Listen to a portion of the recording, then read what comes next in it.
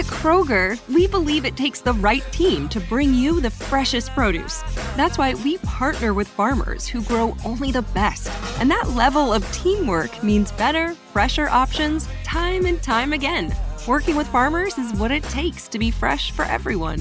Kroger, fresh for everyone. It's the big $10 sale, so mix and match and get 2, 3, 4, 5, or even 10 for $10 with your card. So many great deals. Kroger, fresh for everyone. This is the X-Zone Broadcast Network, broadcasting worldwide on broadcast affiliates and satellite program providers, including CNN Broadcast Network, Sirius Satellite Network, Star Media, Good News Radio Network, Angel Broadcast Network, Wiki Broadcast Network, and WPBN TV. For more information on the X-Zone Broadcast Network, visit us at www.xzbn.net.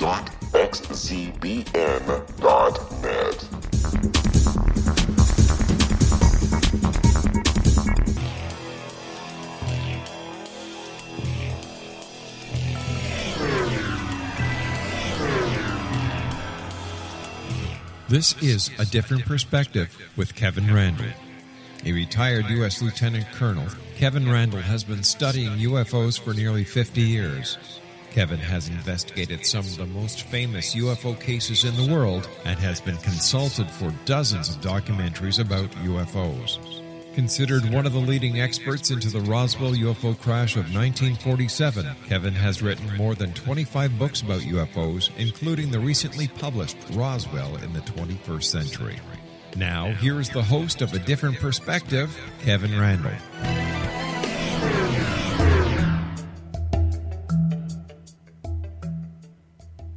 And as promised, I am the host of A Different Perspective, Kevin Randle.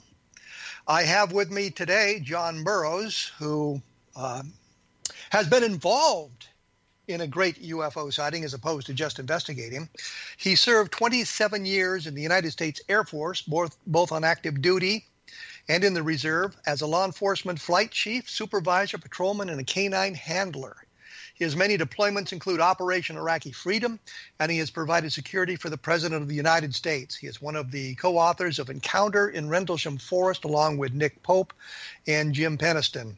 John might be the first and only former military member to receive VA compensation for injuries sustained during a UFO encounter, and we'll see if that's true in just a moment. John Burroughs, welcome to the program. Thanks for having me on, Kevin. Are you the first and only former military member to receive VA compensation for injuries sustained during a UFO encounter? I have no idea what's happened behind the scenes as far as, if other people have been awarded any kind of compensation for incidents that took place that never became public. So I don't know. Then we can say you are the first publicly acknowledged former member of the military to receive compensation. Well, I mean, did you ever read the press release? I read the book. I didn't read the press release. Okay. So go with that. All right. The way the attorney wrote it was simple. It was de facto. He put de facto UFO UAP. And the reason why we did the press release the way we did was my compensation was based on the fact that I was injured in the line of duty in Rendlesham Forest. And by saying that, all the evidence that was presented to the VA that caused my heart issue, including Project Condign and some other documents, and the fact that the halt memo existed and the fact that's where I was injured, was why he put by de facto, because the facts show that whatever happened to us was the reason why they compensated me. Now, they did not come out and directly say that what we encountered or what took place. They just agreed that I was injured during the incident and I deserved compensation. But it was a UFO encounter. Yeah, but a UFO encounter is simply an unidentified flying object, unidentified aerial phenomenon, okay? Yes. Which is part of the documents presented was what was in Condign. and what it said about being exposed to that radiation. So we should mention that Condign was a British government investigation of UFOs that had been, I guess, published a number of years ago. I believe, because I don't have the stuff in front of me, it was done in the 90s. The documents, where there was only 6 or 7 of them that were put together, it was given to certain people inside the MOD. I believe a FOIA was done in 2006 where they admitted that this document existed, and it was quietly made public. From that point, I used it among many other sources that I had, but that was one of the things inside the document. It says we were exposed to UAP radiation. Okay, I think I've kind of hesitated this because we're coming up on a break here in just a few moments, and I didn't want to get something long and involved started and then have to break for it. So when we come back, I want to talk a little bit about your experiences in Rendlesham Forest, and I have actually questions that have been sent to me to ask you about some of the events and some of the things that have gone on around that. And oftentimes I do that when I post things on my blog. I say, if you have questions for John Burroughs, he'll be coming on the program, send them to me and I'll try to get them answered. So we have some questions that I'll ask you when we come back, but we'll need a brief update on what you think happened in Rendlesham Forest. How many days events took place? Because there's a controversy about whether there were 2 days or whether there were 3 days and who all was involved in that sort of thing. So we'll take a look at that when we come back. And as I say, I try to put stuff up on my blog, which is at www.kevinrandle.blogspot.com, based on the program, providing a little more information and maybe some links to other sites that will give you more information about what we've discussed here on the program, so you can get a better insight to what is going on. So we will come back with John Burroughs, former military member, former Iraqi soldier, and talk to him about Rendlesham Forest right after this short break.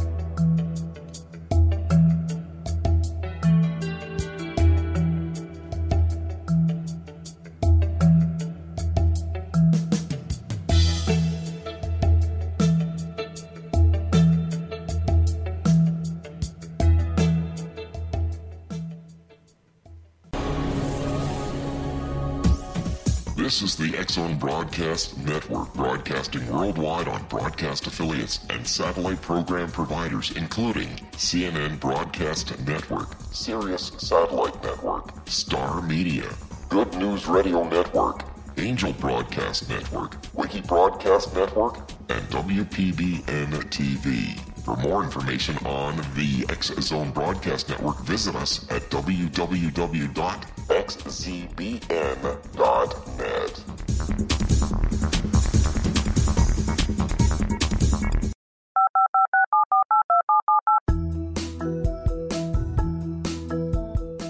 Did you know that when you're on the road with limited data or Wi-Fi, you can still listen to the X-Zone Radio Show with Rob McConnell, The Science of Magic with Gwilda Wiyaka, X-1, Dimension X, Space Patrol, and every minute of the X-Zone Broadcast Network by calling 213-401-0080, courtesy of Audio Now. No smartphone, app, or internet needed. It saves your data plan, and it's free if you have unlimited minutes. Call 213-401-0080 to listen on any phone, anytime, anywhere.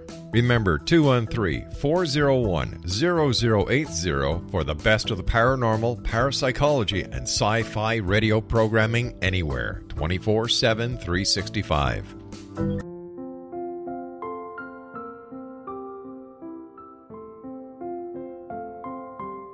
I am Dr. Carl O'Helvey, founder, president of a new cancer foundation focusing on evidence-based physical, mental, and spiritual interventions, including natural cancer cures, prayer, meditation, affirmations, nutrition, and other related holistic cancer prevention and cure modalities.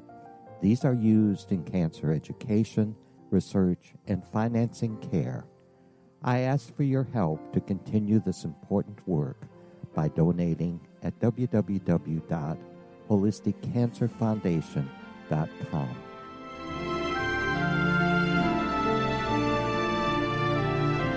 Hello, I'm Pete Marsh. With my daughter Justina, we will be presenting the new radio show, Too Good to Be True. If something seems too good to be true, it usually is. But with the help of Justina's amazing gifts, we're going to gain insight into questions that don't yet have complete answers.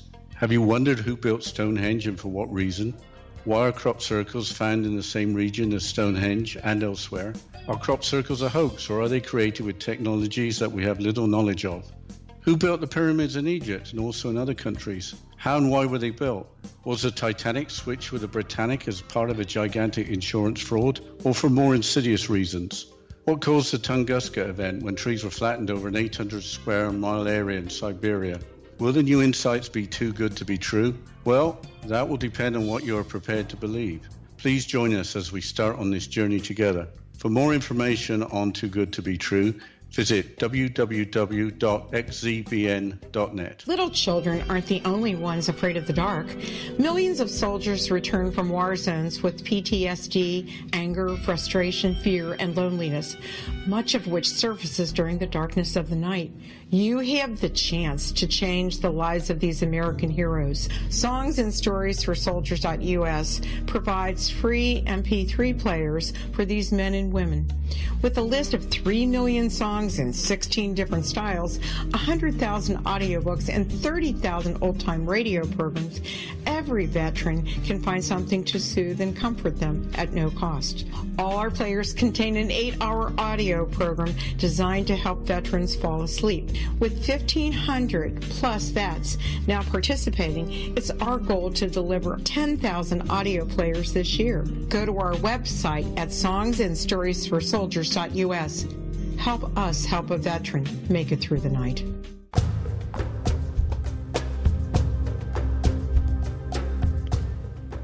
I often wonder when we're doing these things if it's necessary to say we're back, because obviously we're back.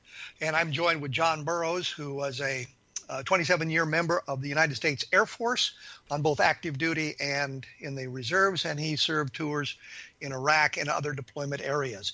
John, when we went away... The we're going family style deal. Because I want a bite of your Big Mac. And I need some of your quarter pound. I'll try your filet of fish. There's a deal for every friend group at McDonald's. Order any 2 classics for just $6. Price of participation may vary. Single item at regular price cannot be combined with any other offer. With no fees or minimums and no overdraft fees, banking with Capital One is the easiest decision in the history of decisions. Even easier than choosing Charles Barkley in a pickup game. We'll take Barkley. Ha! First pick. Sorry, kids. Yep, even easier than that. With no fees or minimums and no overdraft fees, is it even a decision? Okay, here's the plan. Pass me the ball every time. This is banking reimagined. What's in your wallet? Terms apply. See CapitalOne.com/bank for details. Capital One N.A. member FDIC. I promised that we would talk a little bit about what your experiences were in Rendlesham Forest for those who may not be that familiar with it. So walk us through kind of quickly what transpired the night that you were involved in the encounter. Well, I was out there on 2 different nights, first of all. So first night, we came on duty at 2300 on 25 December around 3 o'clock in the morning. While I'm riding with my supervisor on patrol, we saw strange lights. At that point, we went off the base to get a better idea of what we were dealing with. We could figure out what it was. Called back, went up to the gate shack, called it in. 3 of us were sent out into the forest to take a look at what it could be based on the fact that why this was taking place. Heathrow, Eastern Radar, and RAPCON all picked up something that had been on radar over the forest area and disappeared. Shift commander felt it could have been a downed aircraft, so we were authorized to go into the forest to see if it was. Let me break in here, make sure. Heathrow is the civilian airport that was around the London area. Is that correct? Yeah, that was there. Yeah, it was. They were part of. I guess they were part of Eastern Radar. I don't know for sure if I said it wrong, but there were 3 different areas that were checked. Our RAPCON radar checked that Eastern Radar and Heathrow Tower also confirmed there was something on radar and then disappeared in the area. So now you're authorized to go into the forest. Yes. Okay. And we got out into the forest. because we're doing this quickly, we got up close to something. Each one of us had a different perception on what we saw. I saw something that looked like a red oval-shaped object, some blue lights, different coloring in it. Sergeant Penniston has gone as far as saying he walked around it, touched it, got a binary download, saw glyphs on it. Kabansek basically said we got close, that we blacked out. His statement went into the fact that whatever it was went up, went back. We went out further towards the coast, and it was gone after that. The second night, and there were 3 nights in a row that happened. There was other incidents that happened before and after ours, but the second night was they saw strange lights again. Shift commander and a security flight chief went out into the forest. There was an encounter where something went through the Jeep of the shift commander. It upset her to the point where she was relieved of duty. The vehicle shut down. They were having radio problems. Third night is a Colonel Halt incident where he went into the forest, and him and a 5-man team went out there, which I met up with later, and they had their encounter. There's a tape online that you can listen to that was done during the event itself, and that pretty much sums it up in a hurry. The second night, that was just, I think she was a lieutenant. She was a lieutenant. She was the shift commander that night. And an NCO had gone out in the forest, the only 2 people who were involved. Is that correct? Yeah, from what I understand, the only 2 that left the base were the shift commander and the security flight chief. Now, some people did see some stuff from the gate and heard stuff on the radio, but only 2 people went into the forest on the second night. So when we talk about 3 nights of the event, there were 2 nights that you were involved in. You were involved sort of in the first night and the third night. There was a second night that just involved those people. And that kind of covers the whole spectrum of stuff that went on at Rendlesham or Bentwaters at that point? Well, there have been some stuff seen prior over the years, to include in December. Some people have come forward now. And then in January, another individual saw some strange stuff at the gate, called it in. So there's clearly stuff that's taken place prior to our event, after our event, and they still see strange things in the forest to this day. So you, on the third night, you were not directly with Colonel Halt when he made his tape and that sort of thing. You joined them after that point? Well, there's a discrepancy there that's been going on for years.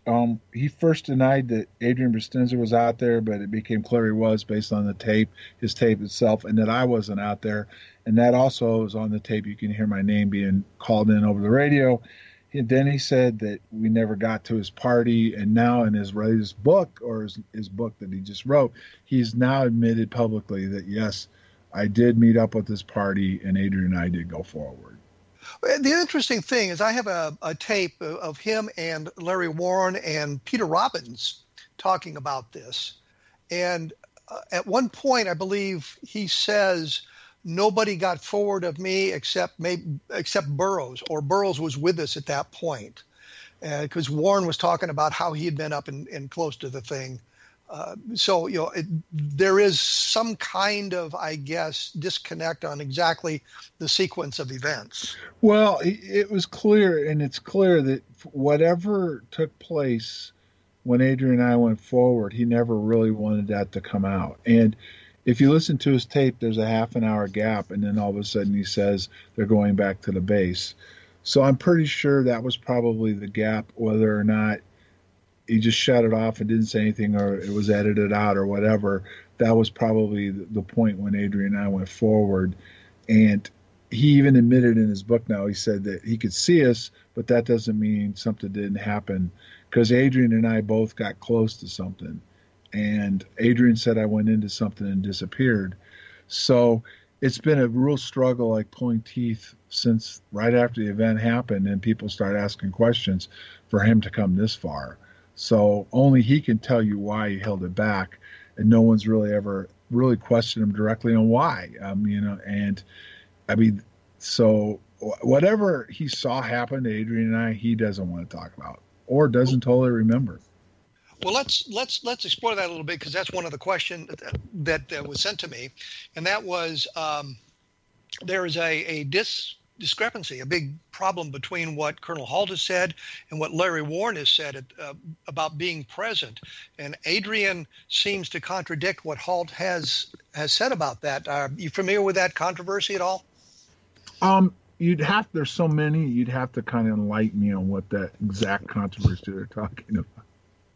Well, Halt seems to think that Warren wasn't really involved at all, that while this event was going on, these events were going on, Warren was either on leave, which is what he told Russ Estes, and I've seen the tape, and I've seen Larry Warren said he had been on leave or a pass to Germany, at least on the first night of the events, but he was there on the third night. Halt says that he was not there at all. I think Halt says he was drunk in the barracks as opposed to being out there with you guys. And now I think Adrian may be providing some confirmation about what Warren is saying about being involved in this more so than Halt gives him credit for. Can you enlighten us on that at all? Can you tell us anything about that? What I can say is this. If you go by Larry Warren's book that he wrote, he was not there on the night that we went out there, basically because in his book he said he went to Germany and he didn't get back to Mildenhall till late that evening. So that is a discrepancy. If he really went to Germany and didn't get back, the event was already taking place and took place while he wasn't on duty, okay? Over the years, he also made it sound like he had been on duty quite often, but then he said on a radio show that he'd only worked one time, and that was when the event took place. So, yes, there's definitely some discrepancies there on if in fact Larry was in Germany and on his way back, he couldn't have been out there on the third night, correct. As far as what Adrian has had to say, I'd rather not comment for Adrian. I mean, it's just as simple as that. What I can just tell you is his own book leaves doubt on whether he was out there on the third night or not. Yeah, well, fair enough on Adrian. Did you see Warren out there? No, and I didn't know who Larry Warren was until years after I met him. So the first time I knew who Larry Warren was at all is when the CNN tape was made and released publicly. And one of the first things I felt was that he was talking somewhat about what his encounter supposedly was. Not directly everything he said, but he was kind of talking a little bit about the part where Adrian and I went forward. So that was one of the things that right away I kind of picked up on, not knowing who this guy was, and then CNN was interviewing him. He was talking about the part where Adrian and I went forward. But he was not with you when you and Adrian went forward? No, there was only Adrian and I went forward. And that's kind of what Halt has said, at least on this tape when he was talking with Peter Robbins and Larry Warren, was that you weren't there. Not you, Larry Warren wasn't there, but because he only knew of you and Adrian going forward. Yeah, but see, that's the problem with Colonel Halt. He for the longest time, he denied we were even involved. So do you see what I'm getting at? And yes. And trust me, that tape, you gave me a copy of it. When I confronted him with the tape, because that was just more evidence, because his own tape kind of put him down the river about the fact he said, at first he told everybody we were never there, even Adrian wasn't there. And the tape kind of blew that up. And then he tried to go along the lines that, well, I never met up with this party. And one of the things I will say is that I didn't go out with as a party initially. I met him coming back, and I was going forward. I was allowed to meet up with him. So I wasn't out there with him immediately after he went out there, but I did meet up with him later on. But then when that tape surfaced and he knew about it, then he started walking it back even more. And finally, now in his book, he did very casually say that Adrian and I did go forward, and that he claims he could see us the whole time, but that doesn't mean something didn't happen to what Adrian and I said it did. So is it the fact that whatever happened is they just don't want out, or does he not remember, or is it both? I'm not sure. Do you think there's kind of a conspiracy to keep this information undercover? Is that what you're suggesting? There's a lot of things about Colonel Halt that don't add up. I mean, when he sticks to a story, what he said happened as far as he went out there, the tape backs it up and stuff like that, it's great. But then he differs off and starts attacking different people that talk about what they remember happening, to include to say we were interrogated and you can't trust us. And then he'll come back and say we were all interrogated, but he wasn't talked to, debriefed, or anything. And so, I mean, I'm not sure. I mean, the fact that it took 34 years for him to admit that Adrian and I went forward is interesting enough. I really can't say for why he's trying to keep that part quiet. I really don't know. Well, that kind of leads us into another one of the questions that had been sent to me, and it concerns Colonel Halt's, what the writer said was his over-the-top criticism of Warren, based on what Adrian has been saying about that as well. So, I mean, you've heard some of the criticism that Colonel Halt has made about Warren. Do you see it as over the top? And I will write here. The we're going family style deal. Because I want a bite of your Big Mac. And I need some of your quarter pound. I'll try your filet of fish. There's a deal for every friend group at McDonald's. Order any 2 classics for just $6. Price of participation may vary. Single item at regular price cannot be combined with any other offer. Children in Ukraine have been wounded and are traumatized by the violence. UNICEF is on the ground providing health, hygiene, and critical emergency supplies. Please go to unicef.org to donate now. Thank you. We're getting close to another break, so we have to be quick. Okay, basically over the top is the fact that when he attacks his personal life, that has nothing to do directly with the incident itself, other than some stuff has come out recently that makes his credibility, it leads to his credibility, period. But ultimately, what I've seen over the years is anytime people start wanting to talk about what they saw and what took place, it doesn't matter even if it's Warren, Halt seems to jump on him and try to back him down and get him not to talk about it. So I think it's been very convenient for Colonel Halt over the years to keep other witnesses quiet and also to keep the controversy stirred up to the point where we're never probably all going to get together and be able to talk about it. Okay, we're going to have to take our break here. As I promised, as I say, take a look at www.kevinrandle.blogspot.com for additional information or links to other sites that might help you understand what's going on here. When we come back, I'm going to talk to John a little bit about these interrogations and that sort of thing that went on, and Colonel Halt's denial that he was involved in any of that. And if you get take a look at Roswell in the 21st century, I certainly would appreciate that. We will be back right after this.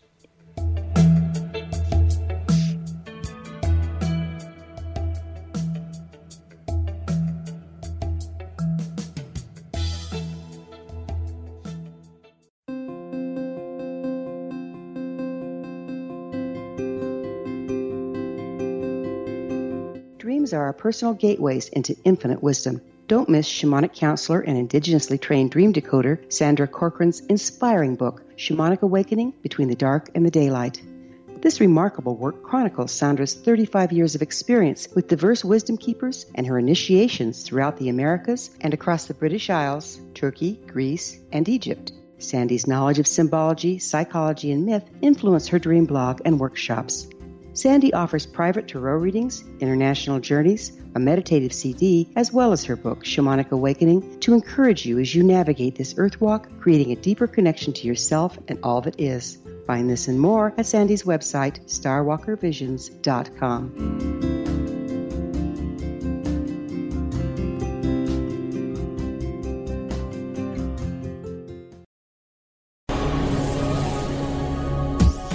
This is the X-Zone Broadcast Network, broadcasting worldwide on broadcast affiliates and satellite program providers, including CNN Broadcast Network, Sirius Satellite Network, Star Media, Good News Radio Network, Angel Broadcast Network, Wiki Broadcast Network, and WPBN TV. For more information on the X-Zone Broadcast Network, visit us at www.xzbn.net.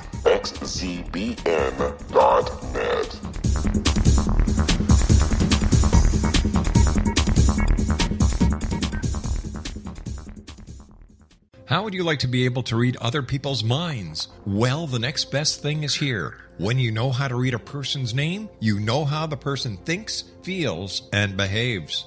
Each letter in our name holds a key to unlock our true essence. Our name contains both our gifts and challenges in this lifetime. Mnemology science discovers personality secrets hidden in the placement of the letters of our names, including the first and last impression people remember about us. Sharon shows us how to interpret the arrangement of letters as outlined in her book, Know the Name, Know the Person. Sharon Lynn Wyeth created nemology science after 18 years of research and testing her theories, and has supported thousands of people around the world in understanding themselves and others better. You'll enjoy Sharon's unique teachings as she shares her system to learn the gifts behind your given birth name. Even if you don't like your birth name, there are jewels in this book. If you're thinking of changing your name, ready to name your child, or wanting to get along better with others, this is the book for you.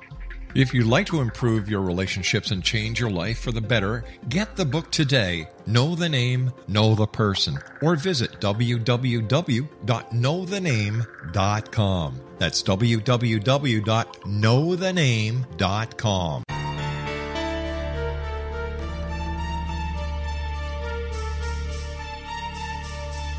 Hello, I'm Justina Marsh, and with my dad Pete, we are going to present a new show called Too Good to Be True. Together, we are aiming to discover more truths about this world and beyond. Do you have unanswered questions about the world? Do you ever wonder about aliens, conspiracy theories, or the universe? There are many shows discussing subjects such as pyramids or UFOs, but we want to relay this information based on our own research, including from spiritual means. Hopefully, listeners will be helped with their own beliefs and will appreciate the psychic insights that add to the previous research and information. We both look forward to sharing this insight and beginning this journey with our listeners. Visit xzbn.net for more information about when to listen.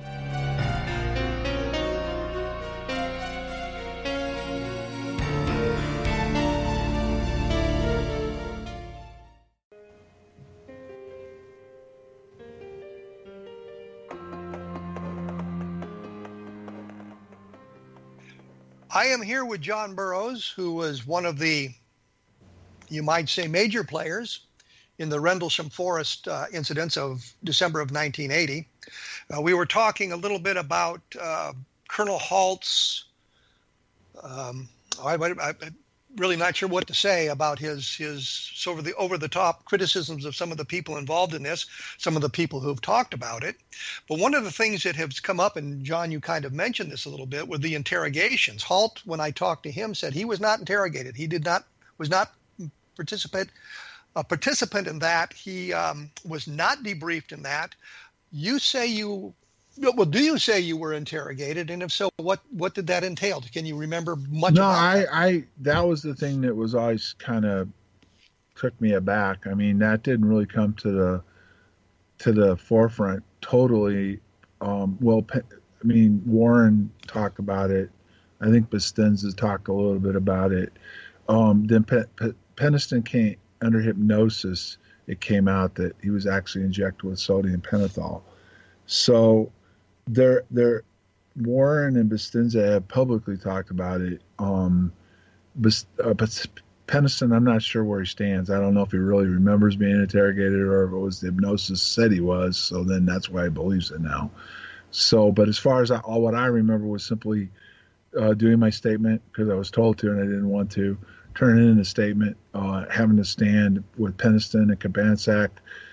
I think it was like Monday, if I remember right. Monday after the incident, we went into Colonel Halt's office and saw him. Then we went into Colonel Conrad's office with Colonel Halt, and then we ended up going into it was Colonel Williams at the time with Colonel Halt and the three of us. And Penniston did all the talking. He was the ranking guy. He was a staff sergeant, and very little was said. And they took our statements and basically told us that it was being looked into and to don't worry about it. Now Penniston has gone farther and said that he was brought back in. He remembers being writing a statement for OSI, and they switched it, and he was talked to by him, but he never said he was like interrogated by him other than the statement was switched. And then Halt used to meet with them on and off talking about the incident. So, but for me, no, I don't remember being brought in like Warren and Bustinza did or what Penniston's hypnosis says. And the thing about Halt that's interesting was he was called on that on a different radio show. And the question was, well, how do you know you weren't if you claim everybody else was? And see, he claims he didn't know what was going on at the time. He found out about it later, but he never really reiterates how he found out about it. But he says, well, I wrote it all down a couple of weeks later. My story hasn't changed. And the question was, well, okay, if you were interrogated like everybody else said they were right afterwards and they messed with you then, the story you wrote down later, of course it wouldn't have changed. So there, like I said, there's another issue with that. Now, I'm not saying I wasn't brought in and, and made to forget it.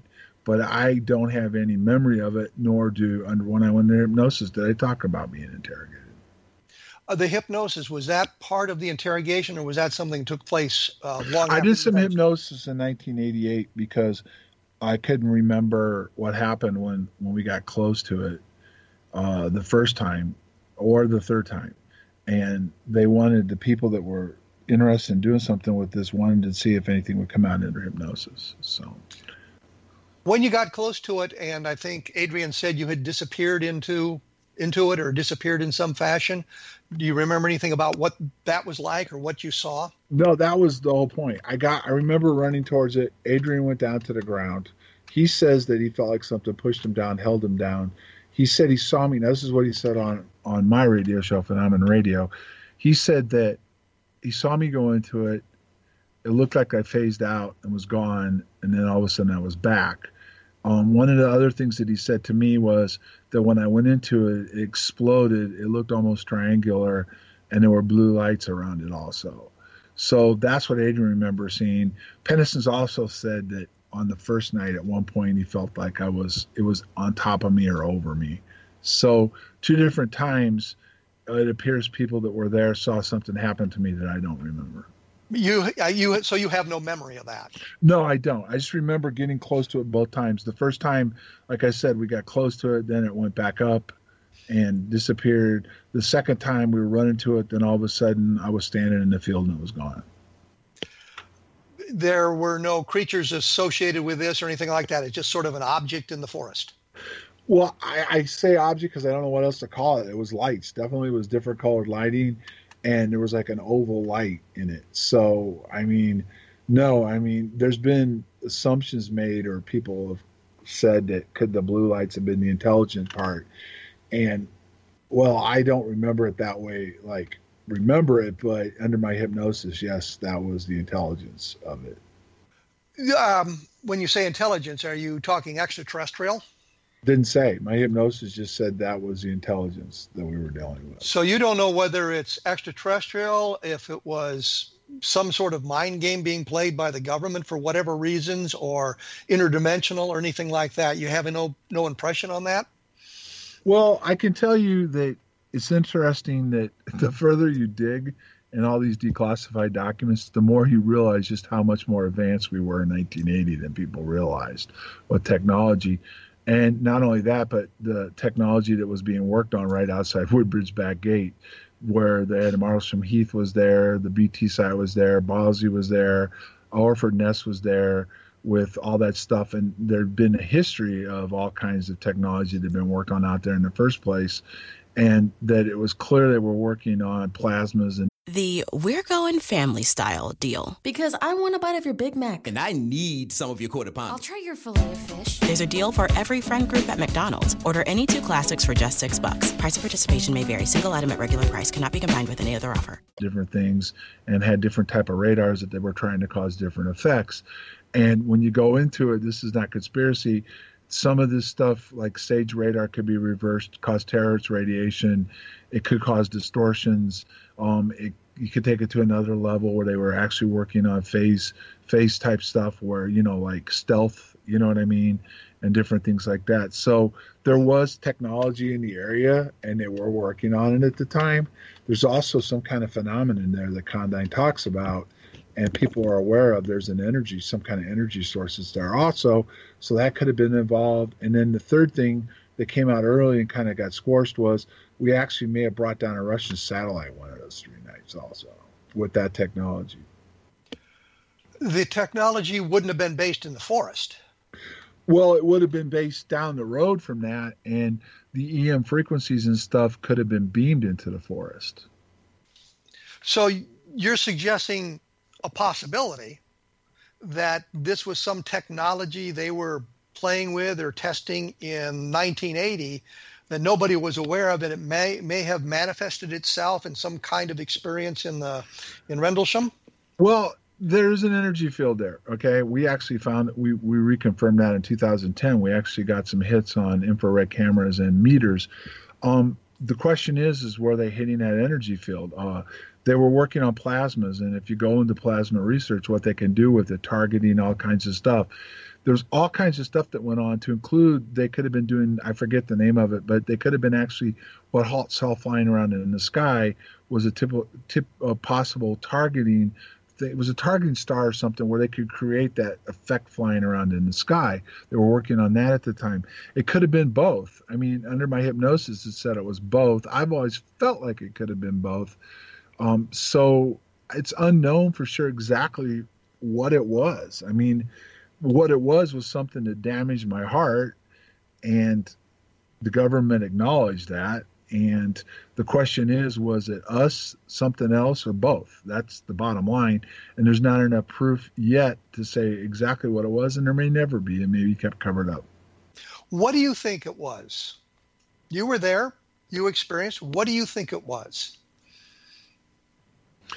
Well, the problem I have is that it's hard to say. I mean, I believe that it very well could have been, when you get into plasmas, there's both plasmas that we can create and are natural. And if you go into Condyne, it even says they're not really sure what a UAP is, at least the part that's been declassified. But in it, they say that they definitely could be used for military application.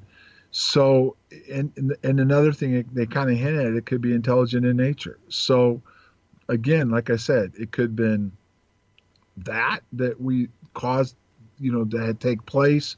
It could have been something that was something we were doing to, and intermixed with that. It could have been a lot of different things.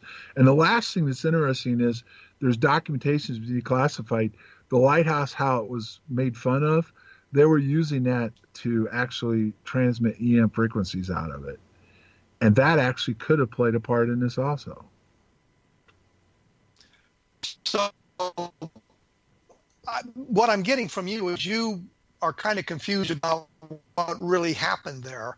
You're not sure who might have been the responsible agency or something else. What I'm trying to tell you is I'm not going to sit there like Halt did and said it was ET. I'm not going to sit there like Penniston did and say it was time travelers. I'm not sure. And that's one of the things that I've been working on for several years now. And as you go deeper and deeper into the documents, there's a whole thing. And one of the other things that you were involved with was Project Moondust, right? I was not involved with it. But I mean, you did research on it. Yeah. There's a very good possibility that Moondust team was activated for Bentwaters, because I hold FOIA from the State Department that admitted they were involved in this. And one of the things is that the State Department would be involved if they activated the team. And it could be UFO, UAPs, or even satellite, Russian technology also. Well, I will say Moondust's mission was to investigate returning space debris of unknown origin, foreign manufacturer unknown origin, which clearly could relate to UFO. So there's a UFO component to Moondust, but their mission is broader than just flying saucers and that sort of thing. There's a mission. Right, but that was, like I said, a team did come in from Langley. It came in Sunday night, and they had a C-5. It came in. It parked out there in the weapons storage area, a parking area, which was highly guarded and, hard to see. And they had equipment with them, and there was an investigation going on in the forest. So that's what I'm saying. And when you find out now that find out about Moondust, and there was actually a team, I think Clifford Stone went as far as saying Moondust was activated. I don't know how he would know for sure, but he said that they were activated and were involved. And, then one of the agencies that would be involved would be the Department of State. And I have FOIA saying they were involved, but they won't release the documents. So the documents would have national security implications. Well, the way is the way they got around it. They simply said there were documents that pertain to the United States Air Force, and that the Air Force would have to get permission to release them. So when we contacted the Air Force denied those documents existed. So you do what you want with that. the typical runaround. I'm familiar with that. Right, and we weren't going to get any further. It was just like the CIA was contacted, and they said they could neither confirm or deny they were holding documents on the incident. Which, of course, if the documents were classified, is exactly what they'd have to say. Yes. because if they do anything else, it kind of confirms the event. So it's their standard response. No doubt. And then when I did FOIA with the MOD, where I caught them red-handed holding back 18 files, which interestingly enough in 2000, they changed UFOs to UAPs in their own documents and their policy files. That I also got a FOIA, I think we talked about this when you were on my radio show, that shows that they developed a weapon off of whatever was out there. So what's that say? There was something there. And the fact that that it was highly redacted, and that they sectioned me and won't allow me to ask any more questions after I got to that point until these documents are released. And we're now going into almost year 4. And they haven't released documents, even though they told me they were going to do it very quickly. And even John, I'm going to have to break in here. We're going to have to take a break. Please stand by. We'll be back with John Burroughs, and we'll explore this further right after these messages.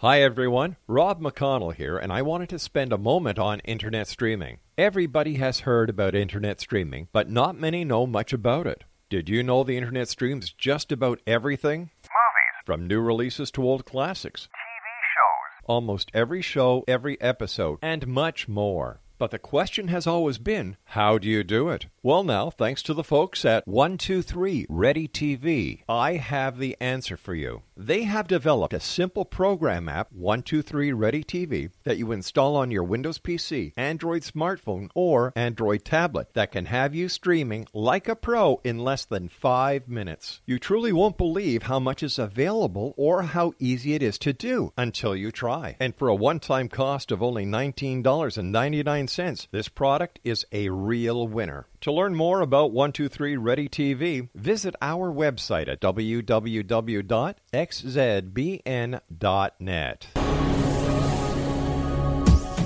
This is the X-Zone Broadcast Network, broadcasting worldwide on broadcast affiliates and satellite program providers, including CNN Broadcast Network, Sirius Satellite Network, Star Media, Good News Radio Network, Angel Broadcast Network, Wiki Broadcast Network, and WPBN TV. For more information on the X-Zone Broadcast Network, visit us at www.xzbn.net.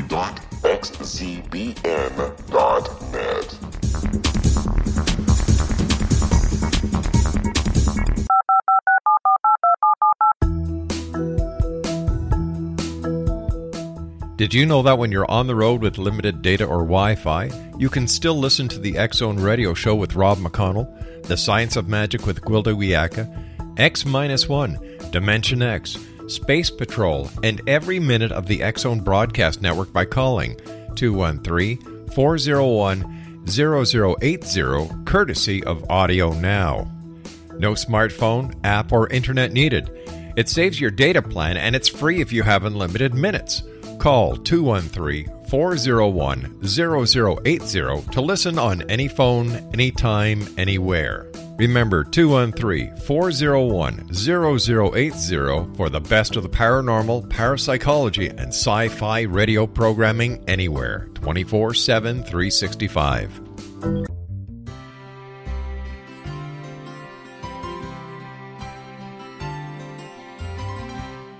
True healing must address 4 levels: physical, emotional, mental, and spiritual, for us to live joyful and productive lives.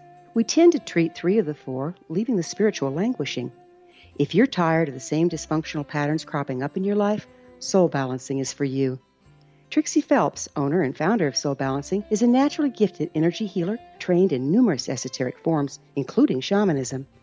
Trixie has created a powerful modality that safely and effectively clears your energetic field. A Soul Balancing session can remove interference, heal trauma, and restore your hope. Contact Trixie for a life-changing long-distance session today, www.soulbalancing.world.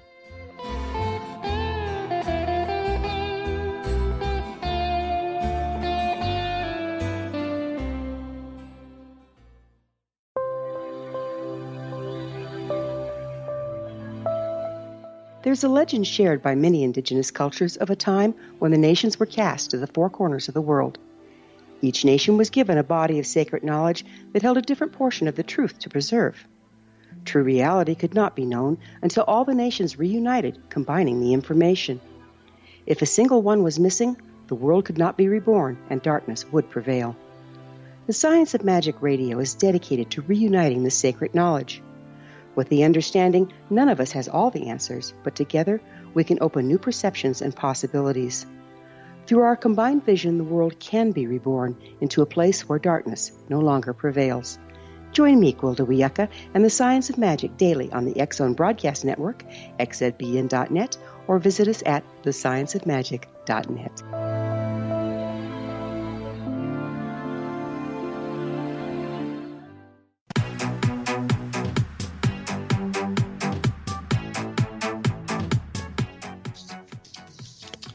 We have returned with John Burroughs. We were talking about problems with FOIA and the MOD, which is the Ministry of Defense, for those of you who are not up on your acronyms, which is an English governmental institution.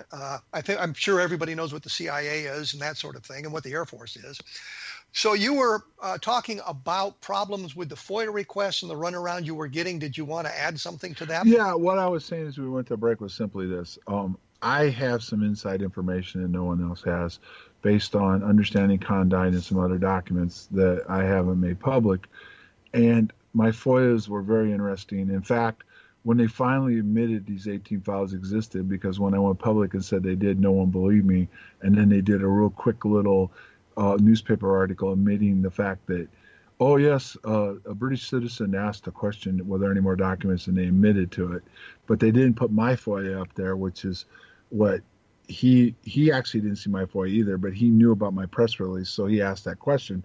They don't want my FOIAs, the questions I asked, made public, because I take it is they feel some of it could lead to national security issues. And also they sectioned me when they admitted to me that they actually do have a weapon they developed off of Project Condyne and the phenomenon they're talking about.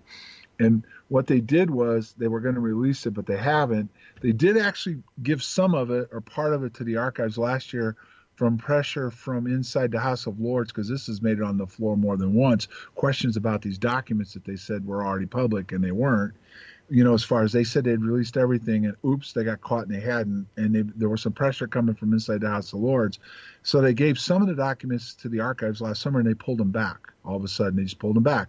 And so now we're another year forward and they still haven't released these documents. And like I said, 6 of them are policy files to include, you know, the whole MOD policy on how they deal with UFOs and then /UAPs. Plus there were some other documents in there. And what people need to understand is the press loves to spin this, and so does the government people, that they'll release a document and they'll say there's nothing in there, but there's a lot of it still redacted. That means it's classified. And when it's classified, that means they're holding back information. So yes, there is something to the document. There is something to what's going on. And it's deemed necessary for national security to be classified. So you're not getting the whole story, whatever it is. To be fair, you have to admit that at some points, and even though it involves UFOs, and I've seen some of the documents that were originally redacted, and we've now gotten the whole documents, and what they're holding back were things that did not relate to the UFOs at all, but impacted national security. So it could be something in those documents that would affect national security that doesn't necessarily relate to UFOs or UAPs, whatever they want to call it. Isn't that a fair statement? Not necessarily. I'm not saying some of it isn't, but there's a lot of it still classified in Condyne itself. Matter of fact, there's a word going around that's actually just a really cut and paste report, that the real report, the true report that's highly classified, still has never been totally released. And you can't say that a little bit of it is, but you know what I mean? You can't come out and say UFOs are not of national defense significance or anything like that, and then turn around and heavily classify this stuff.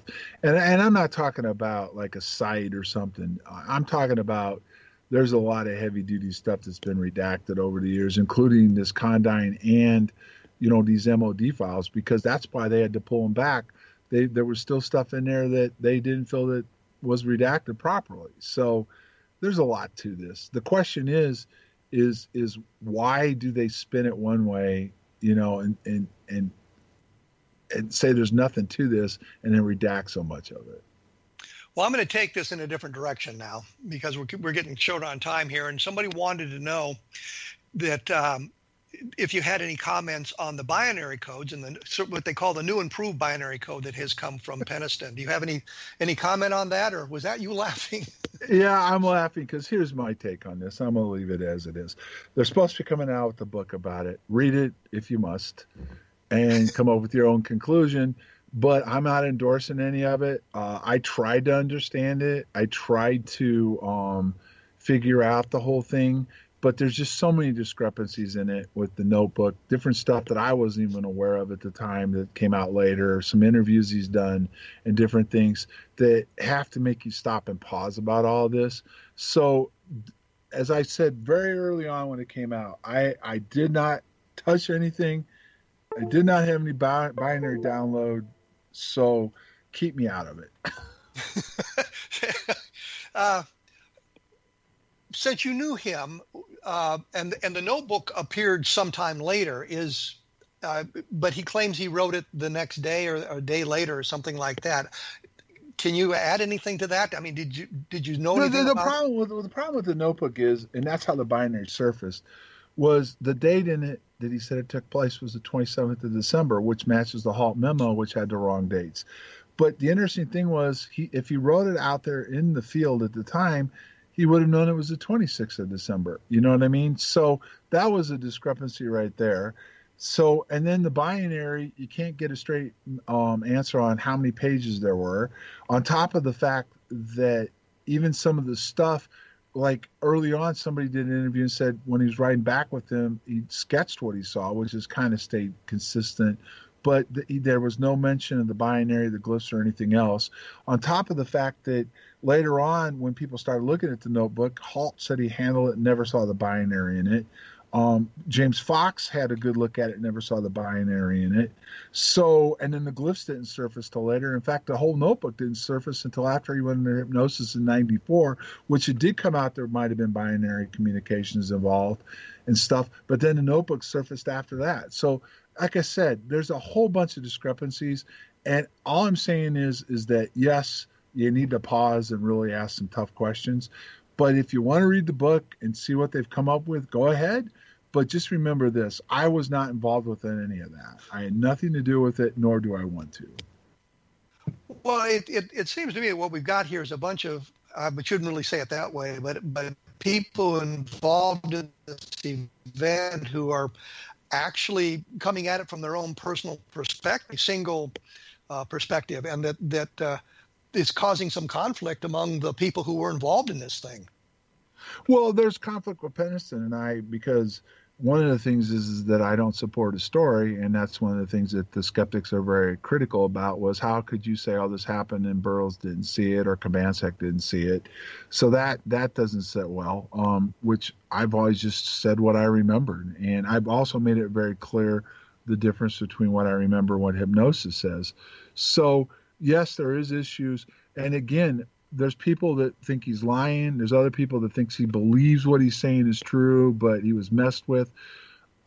I just leave it as that each person has a different perspective. Each person tells a different story, and you have to just take the time to look at what each person has said and make your own judgment. I'm not going to call Penniston a liar. I just don't want anything to do with the fact that, I don't tie me to the binary. That's his story, and take it as you will. If you believe it, great. If you don't, fine, or if you're in between, fine. But just, I don't want to be tied to it because, no, I don't have any binary download floating around. Well, the thing that you seem to be saying here, and the thing that I'm picking up at least, is that you possibly were messed with under hypnosis, both or some other kind of regression done by the government, and the binary may be an outgrowth of that as opposed to something else, which would make it real in one sense, but not necessarily important in another. It could be, and one of the other theories is that he, the government messed with him, and when he went into hypnosis, it triggered it, and he wrote it out afterwards. I mean, again, for me, I can't say I wasn't messed with because other people said they were, but I have no memory of it. So I'm not running around trying to say Bustinza was, Warren was, Penniston was. I don't know for sure. Do you know what I mean? It's just like I don't know for sure what we were dealing with, but I do know whatever it was damaged my heart and caused me to have medical conditions, and my medical records are still classified, and my DD Form 214 was altered to show that I wasn't even in the Air Force when the incident took place. So whatever it is and whatever took place is still highly classified to this day. Well, let me do this. You say your DD 214 was altered.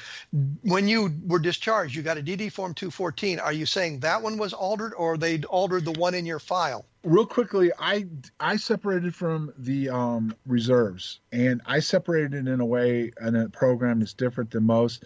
And I basically got held to my contract for 2 extra years. So I never did get to go through my out process like most people do that retire. I simply put my papers in. I was put in inactive reserves because I was eligible for retirement. They held me for the next 2 years to my contract, and all I got in the mail was the fact that here you are, you're honorably retired. Here's a flag that we flew for you. Good luck with life.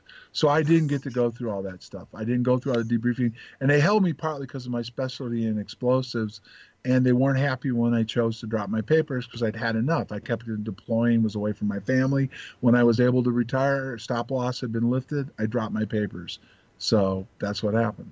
So you got caught in stop loss as well then? Well, I was for a while, but as soon as they lifted it and I had the time, guess what I did? I dropped my papers. I was done. I'd had enough. Okay. And trust me, the guys what I went through with K9 was pretty intense, but then that's when the whole new level went out, where they had those guys out there going out with the dogs in front of them with IEDs, and they were blowing up, killing handler after handler, seriously injuring them and wounding the dogs and killing the dogs. So I did get out at the right time, and God bless those guys that did that, because that's something that's really hard to train a dog to do and put people out in front like that. Well, John, thank you so much for taking the time to chat with us today. I've learned a lot. I hope the audience has well. And we'll talk about getting you back on the program sometime later. Thank you very much. Thanks, Kevin. And as I say, we'll have some information about this. I hope it'll clarify some of this at www.kevinrandle.blogspot.com. And as I promise every week, we will be back in 167 hours with another program on a different perspective. Thank you.